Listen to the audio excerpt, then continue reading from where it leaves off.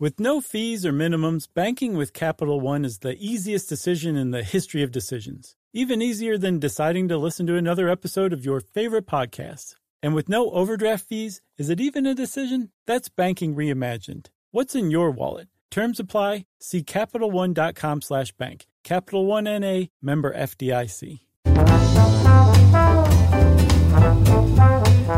Hey, and welcome to the Short Stuff. I'm Josh. There's Chuck. There's other Josh over there. And this is Short Stuff. Giddy up down Mexico way, Chuck. Yeah, if you're wondering where Jerry is, she's fine. She's out for a couple of weeks, and we happen to be recording a lot those couple of weeks. Mm-hmm. So in podcast years, it probably feels like Jerry's has been out for months and months. Yeah. Not true. It's not the case. Just 2 months. No, she's doing great, but really everyone pray for her. Right. That's pretty good, Chuck. That was very nice. I think Jerry's going to appreciate this. Probably so. If she ever hears it. Nah, she won't. She probably won't. Not a chance. So when you were a kid, were you aware of the idea of something called Mexican jumping beans? Yes. Okay, so was I. I think probably from like cartoons or something like that. And I'm not sure if I assumed that they actually existed. Did you think they existed? I don't remember when I first saw them. Oh, wow. You still never seen them, have you? No, I never have. I've seen them on the YouTubes, so that's it. Yeah, I've seen them in person at some point, and I don't know if it was just because, you can buy them in little souvenir packs and stuff like that. Mm-hmm. So I don't know if I saw them when I was a kid or when I was an adult and finally went to Mexico. I don't know, but I've seen them before. Well, there was like a glory day in the 60s, I think, where you could walk into like a KB toy store in the United States and find Mexican jumping beans for sale. The golden age of Mexican jumping beans. That's right. But I guess we just kind of spoiled it. If you were, aware of Mexican jumping beans and thought they were just kind of made up like snipe hunting or jackalopes or whatever. Yeah. No, they're actually for real. Chuck can verify that. But the thing about them is they're not actually beans. They're seeds. But they do actually move and kind of jump a little bit, move around at least, on their own. And for a while, at first, no one really had any idea what the heck was going on. We just knew that it was kind of cool to watch and a little thrilling, especially before the television and even really before radio. This is what people did. They stood around and watched beans roll around on their own. Or like ant farms or flea circuses. Yeah. Simpler people. Sure. So they should have just called them Mexican jumping seeds because that's just as good to me. I don't know why the bean made it more marketable necessarily. Maybe because they look like beans? I don't know. I don't know. I mean, they're seeds. They should have just called them that. Hey, ask Joaquin Hernandez, the jumping bean king. He could tell you. Oh, we'll get to him. Okay. But they are seed pods. They're from a plant called the yerba de fleche or the Sebastiana pavoniana. Very nice. Is that right? You said Latin and Spanish in the same breath. That was really great.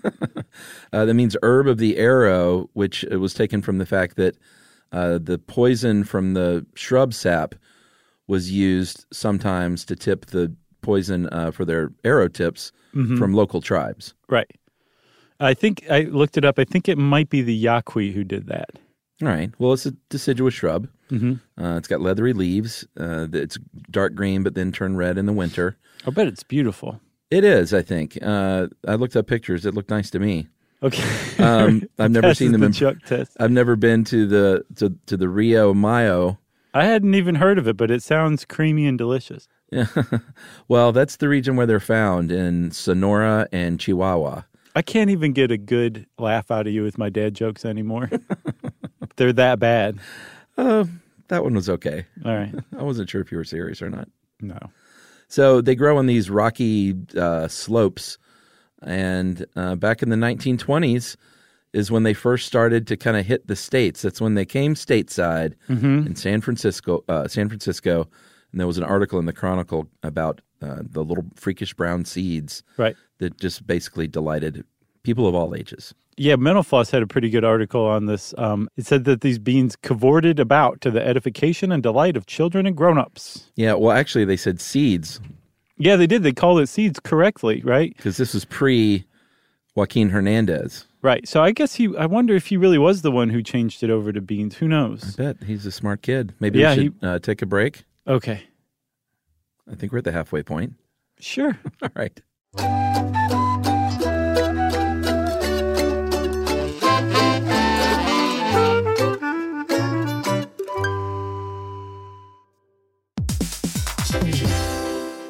listen to this. It's a game changer.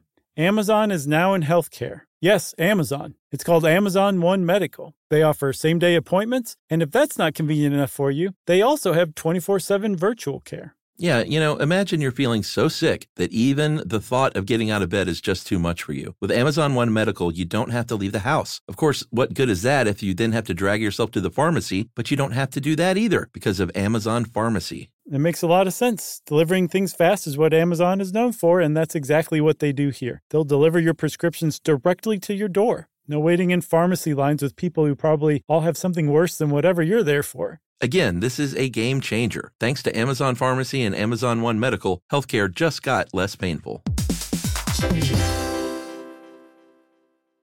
Today's episode is brought to you by Altoids because, let's face it, unraveling the mysteries of the universe is tough work. But with Altoids, your breath will be stronger than a black hole's gravitational pull, more intense than an alien abduction, and more reliable than your phone's battery during a podcast marathon. When it comes to needing intense freshness, Altoids have you covered. Altoids are stronger than your favorite conspiracy theory, more intense than the latest true crime docuseries, and more reliable than a Bigfoot sighting. They're not just mints, they're curiously strong mints. Find Altoids in the checkout aisle. Grab your tin today.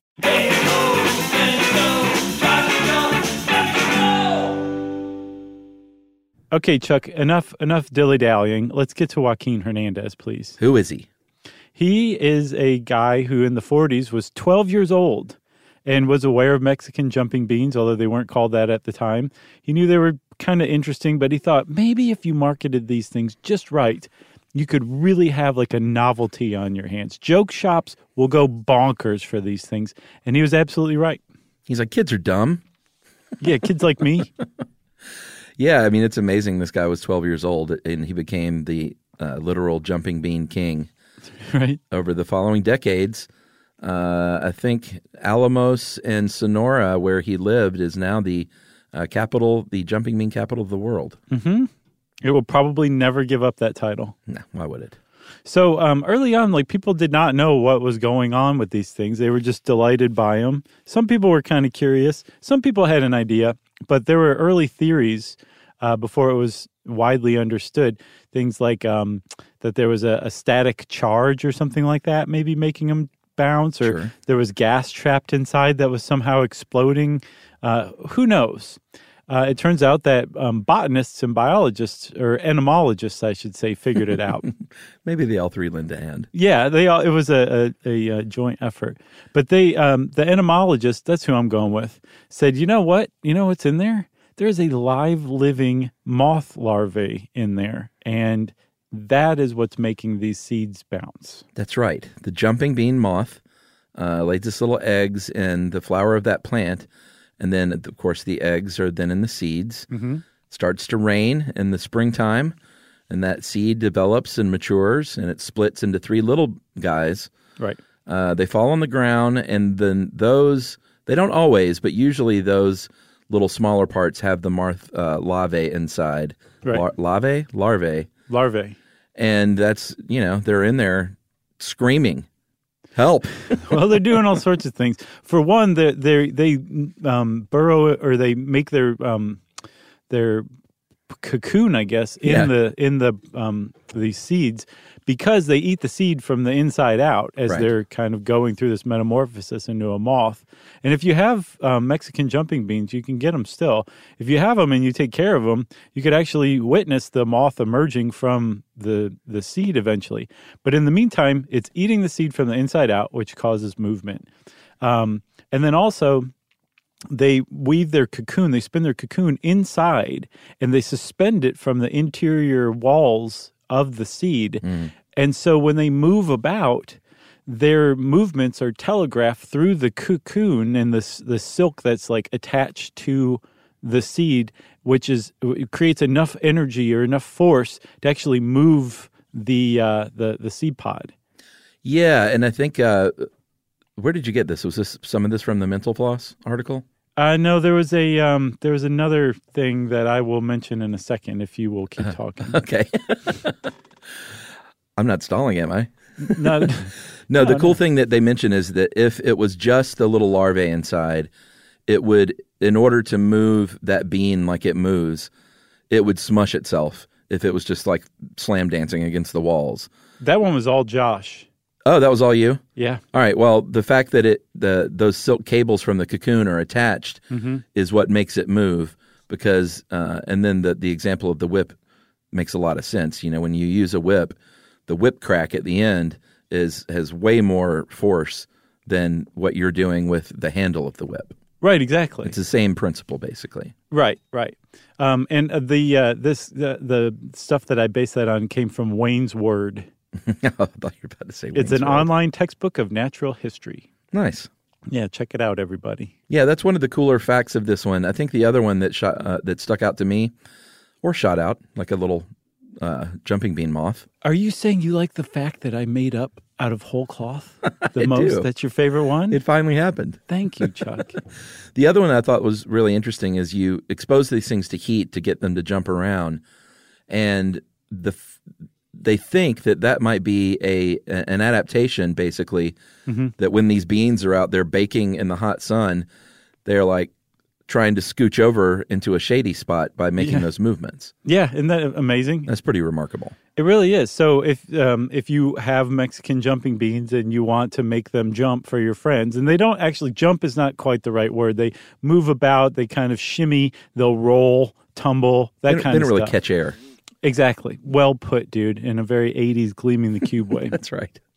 But to make them really move, you just expose them to heat, put them out in the sun. And so they try to move out of the sun. Well, if you can kind of keep them in the sun, they're really going to start moving. The problem is this can kill the larvae inside. Yeah, the problem is it's super mean. It really is. So, like, if this happens out in nature, you know, if the larvae can't move the seed pod to a shady spot and actually dehydrates and dies from the heat, that's circle of life kind of stuff, right? Yeah, but if you believe that every living thing deserves respect and to be treated well, right, then do not give these to your children.